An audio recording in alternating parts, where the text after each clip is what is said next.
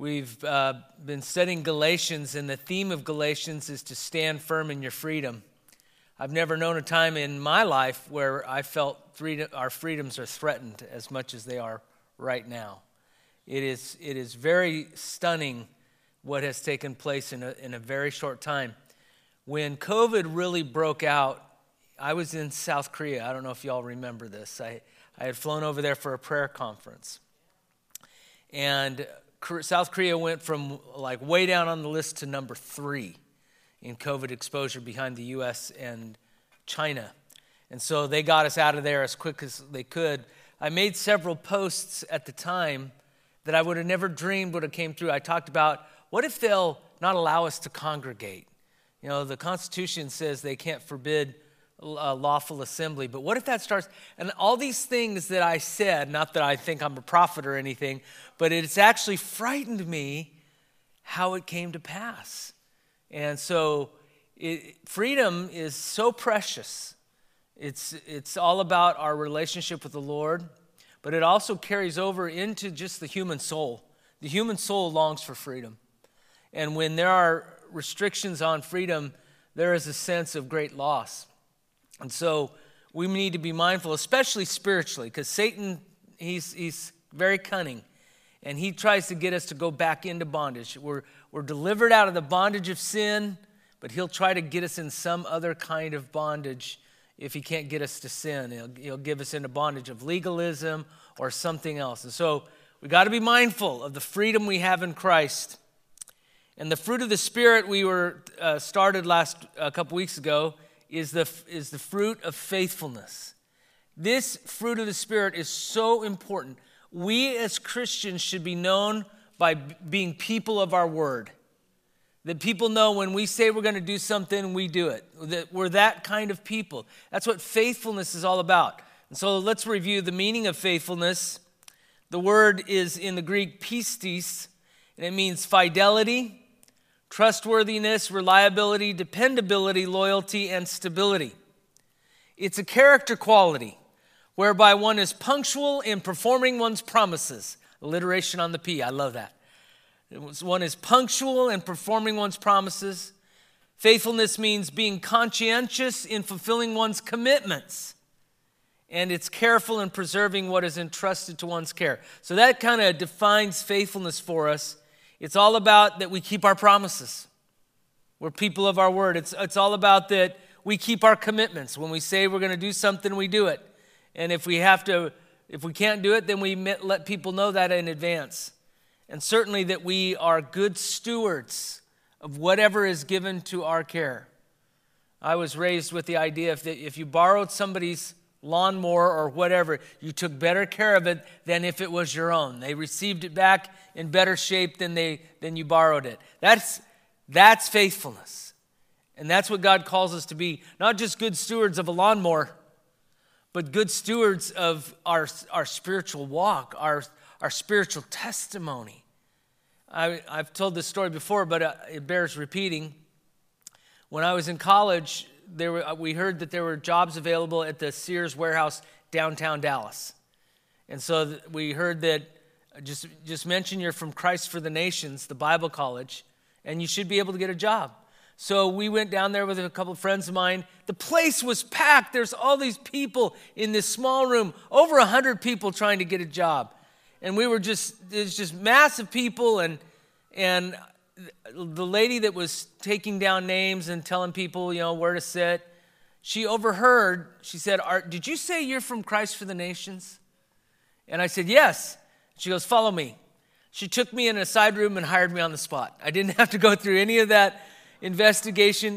And I was stunned. I said, why me? Why did you take me aside? She said, we have found that students from your college are faithful in their commitments. They're dependable, they're honest, they're hardworking. And so whenever we hear from one of them from your college, we hire them.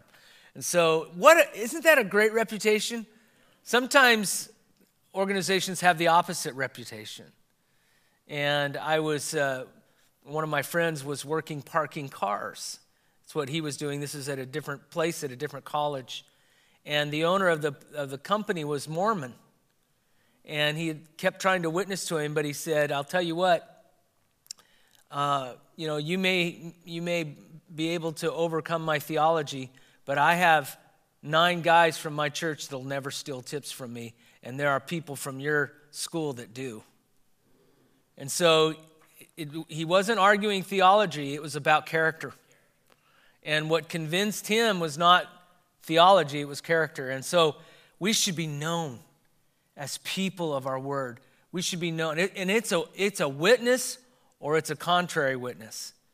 And so it denotes firmness, constancy, and unchangeableness of God in his relations with men, especially with his people.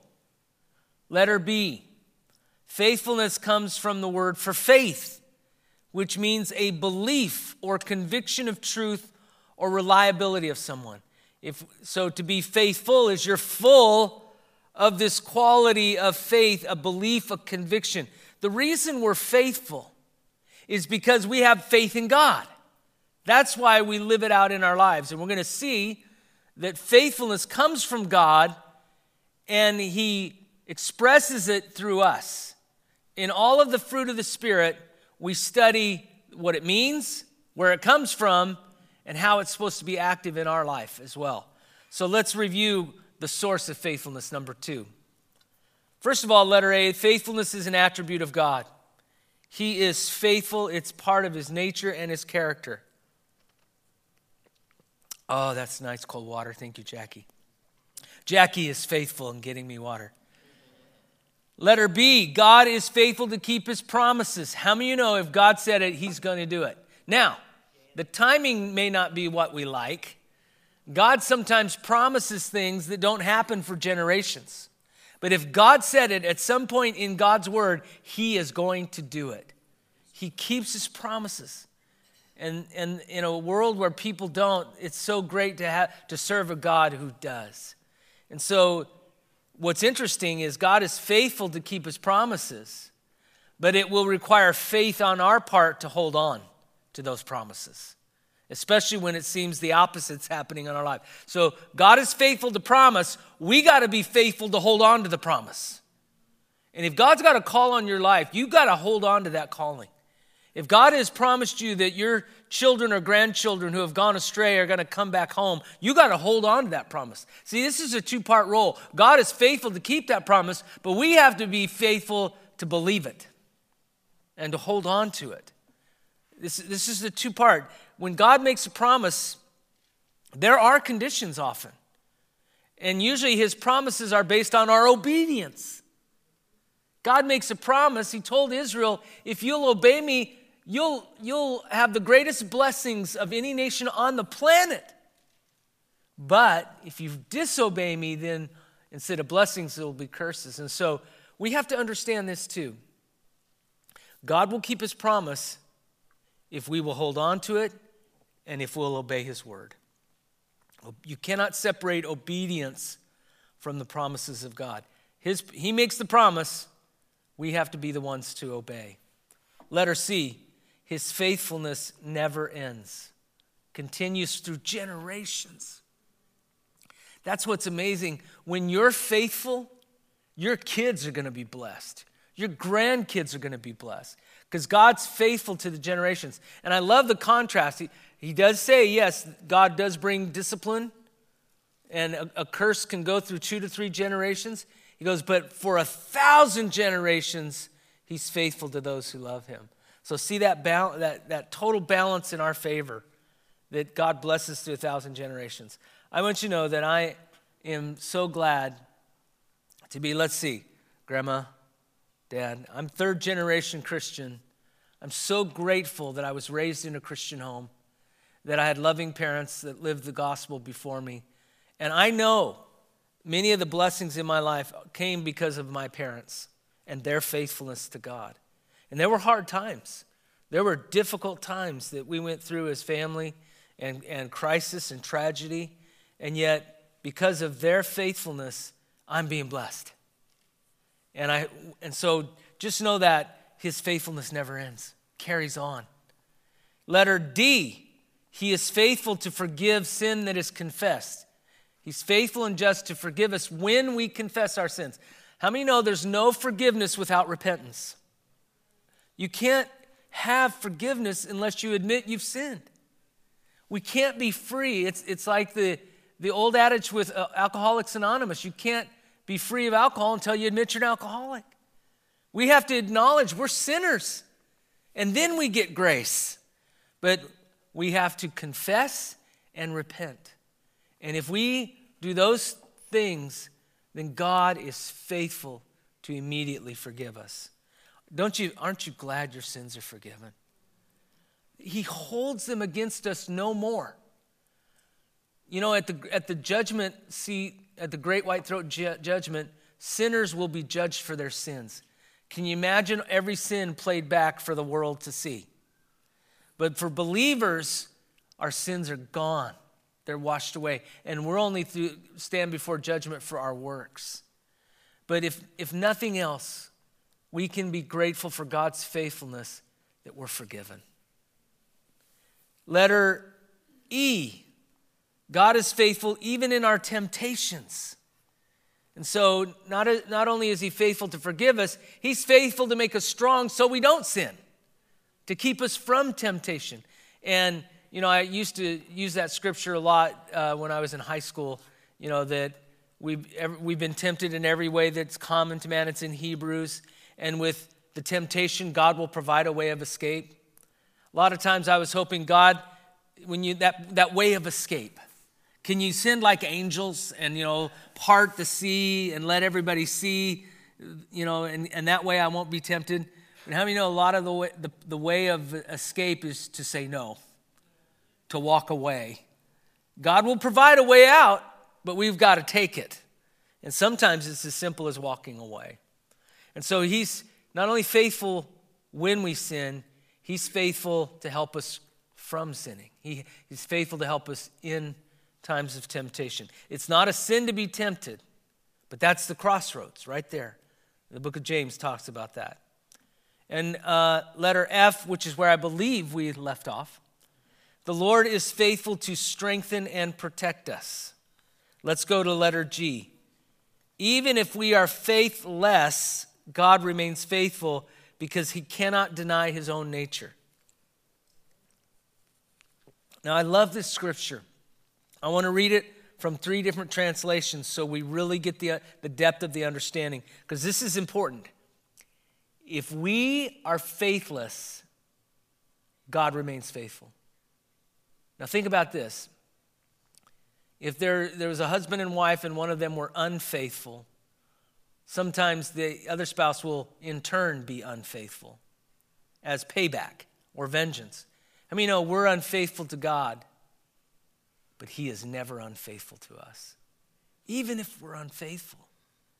And the reason God can never be unfaithful is because faithfulness is who he is. It's a part of his nature. Let's read these 3 scriptures. 2 Timothy 2:13 in the NIV. If we are faithless, he will remain faithful, for he cannot disown himself. It's who he is. He can't disown who he is. 2 Timothy 2:13 in the Amplified Bible. If we are faithless, and then it defines it, if we do not believe and are untrue to him, he remains true, faithful to his word and his righteous character, for he cannot deny himself. So he can't disown his character of faithfulness, and he can't deny his character of faithfulness. And then in the New Living Translation, if we are unfaithful, he remains faithful, for he cannot deny who he is. It's so good to know that even if we give up on God, he will never give up on us. And how many know that he's the prodigal son's father, who is always looking for his kids to come back? He's faithful. I think of the prodigal son's father, maybe every day he would go out and look down the trail, down the road. And that one day, when day after day after day, that one day he went to look for his son, and there he was. That's how faithful God is to us. However, this is important, to the faithful, letter H, God shows himself to be faithful. So even if we're unfaithful, he remains faithful. But when we are faithful, he rewards us for that faithfulness. Look at 2 Samuel 2:26.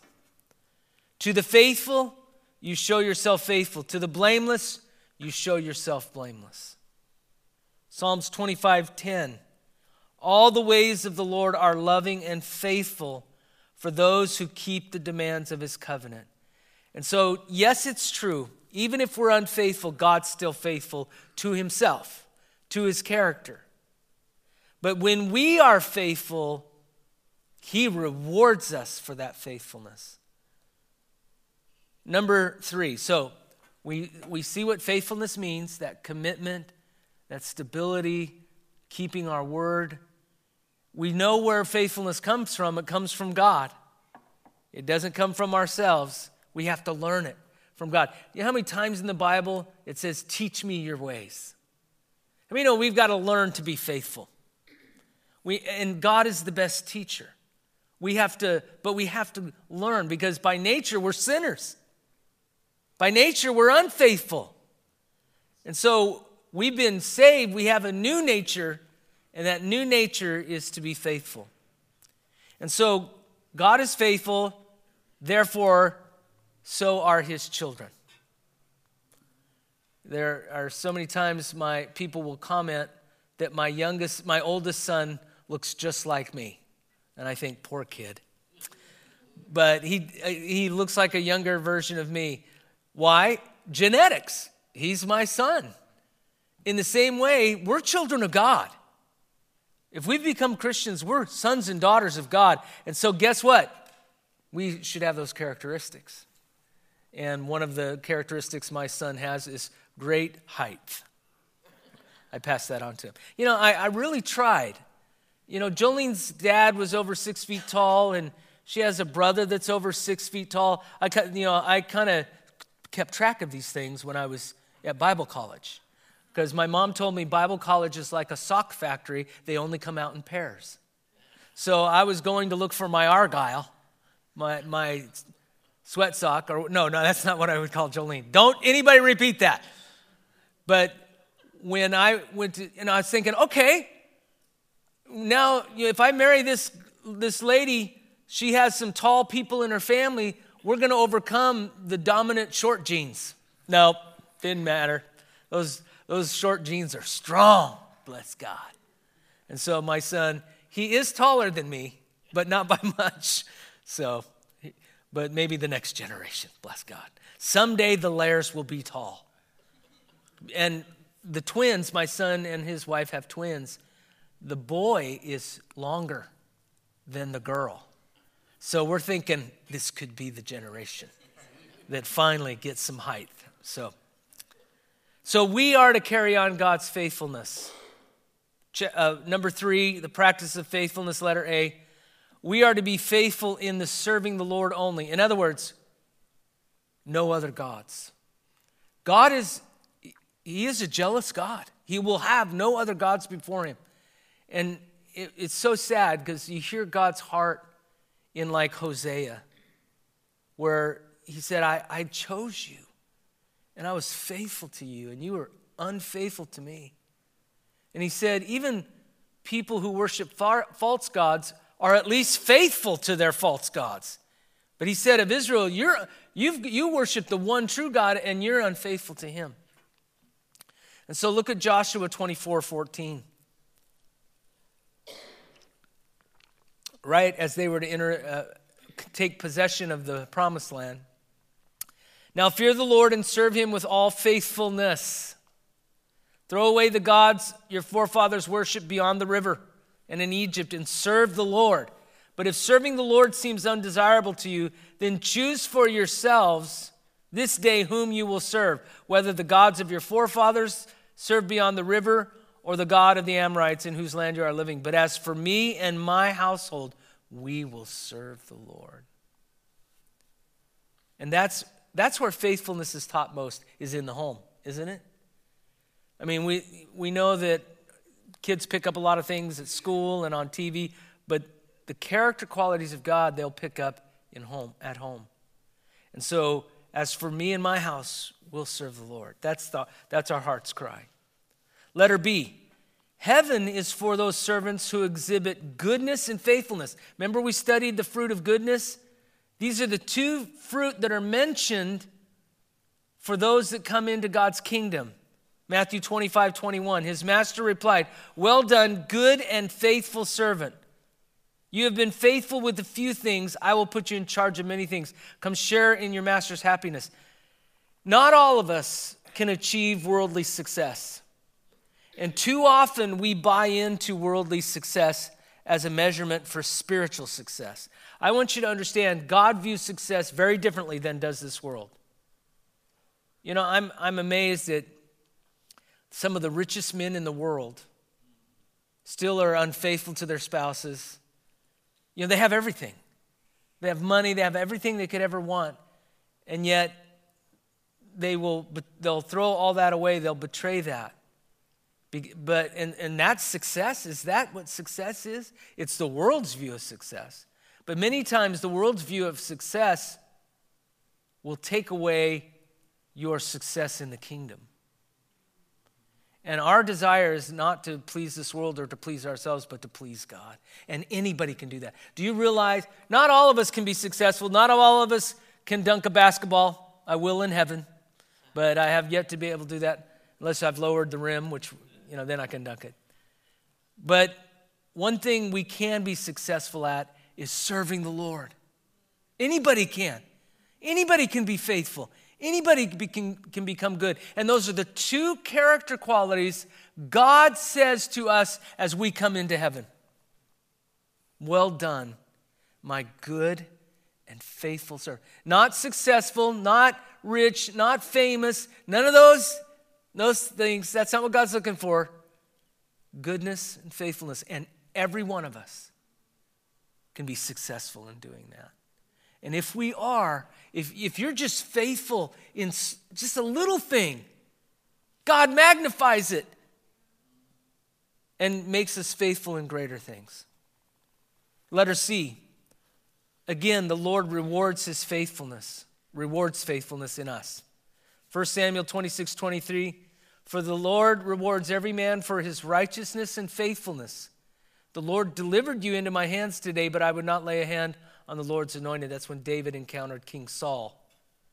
Proverbs 28:20. A faithful man will be richly blessed, but one eager to get rich will not go unpunished. Now this is kind of a paradox. Whoever wants to get rich will be punished. And the New Testament warns us the love of money is the root of all kinds of evil. So it's not wrong to be rich.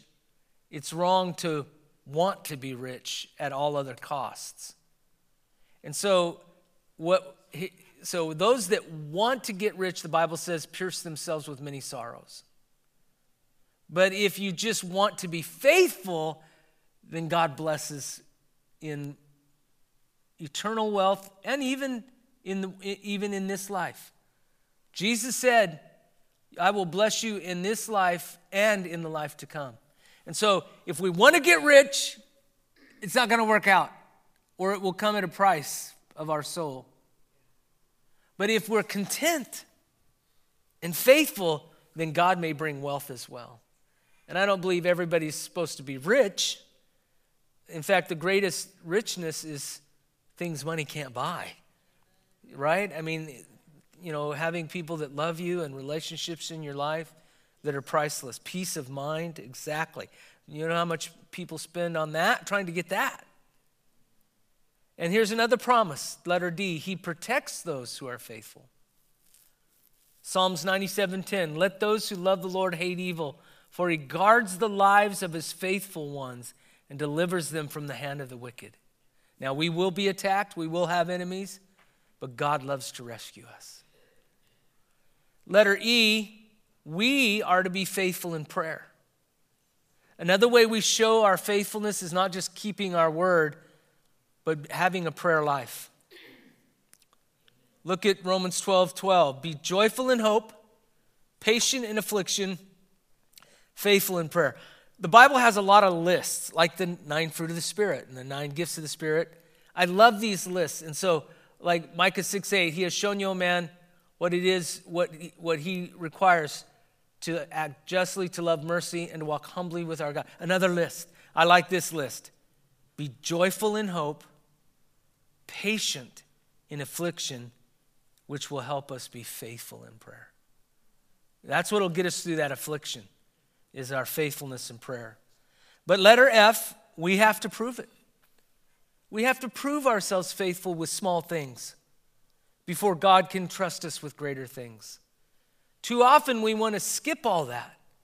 But that's how we learn faithfulness, is through affliction and keeping our word and doing the right thing even when it costs us. And so 1 Corinthians 4:2, now it is required that those who have been given a trust must prove faithful. So if God has given us a trust, and he has given us all a trust at one level or another, we are to be faithful. And letter G, we're to be faithful even to the point of death. Revelation 2:10, do not be afraid of what you are about to suffer. I tell you, the devil will put some of you in prison to test you and will suffer persecution for 10 days. Be faithful, even to the point of death, and I will give you the crown of life. Revelation 13:9, he who has an ear, let him hear.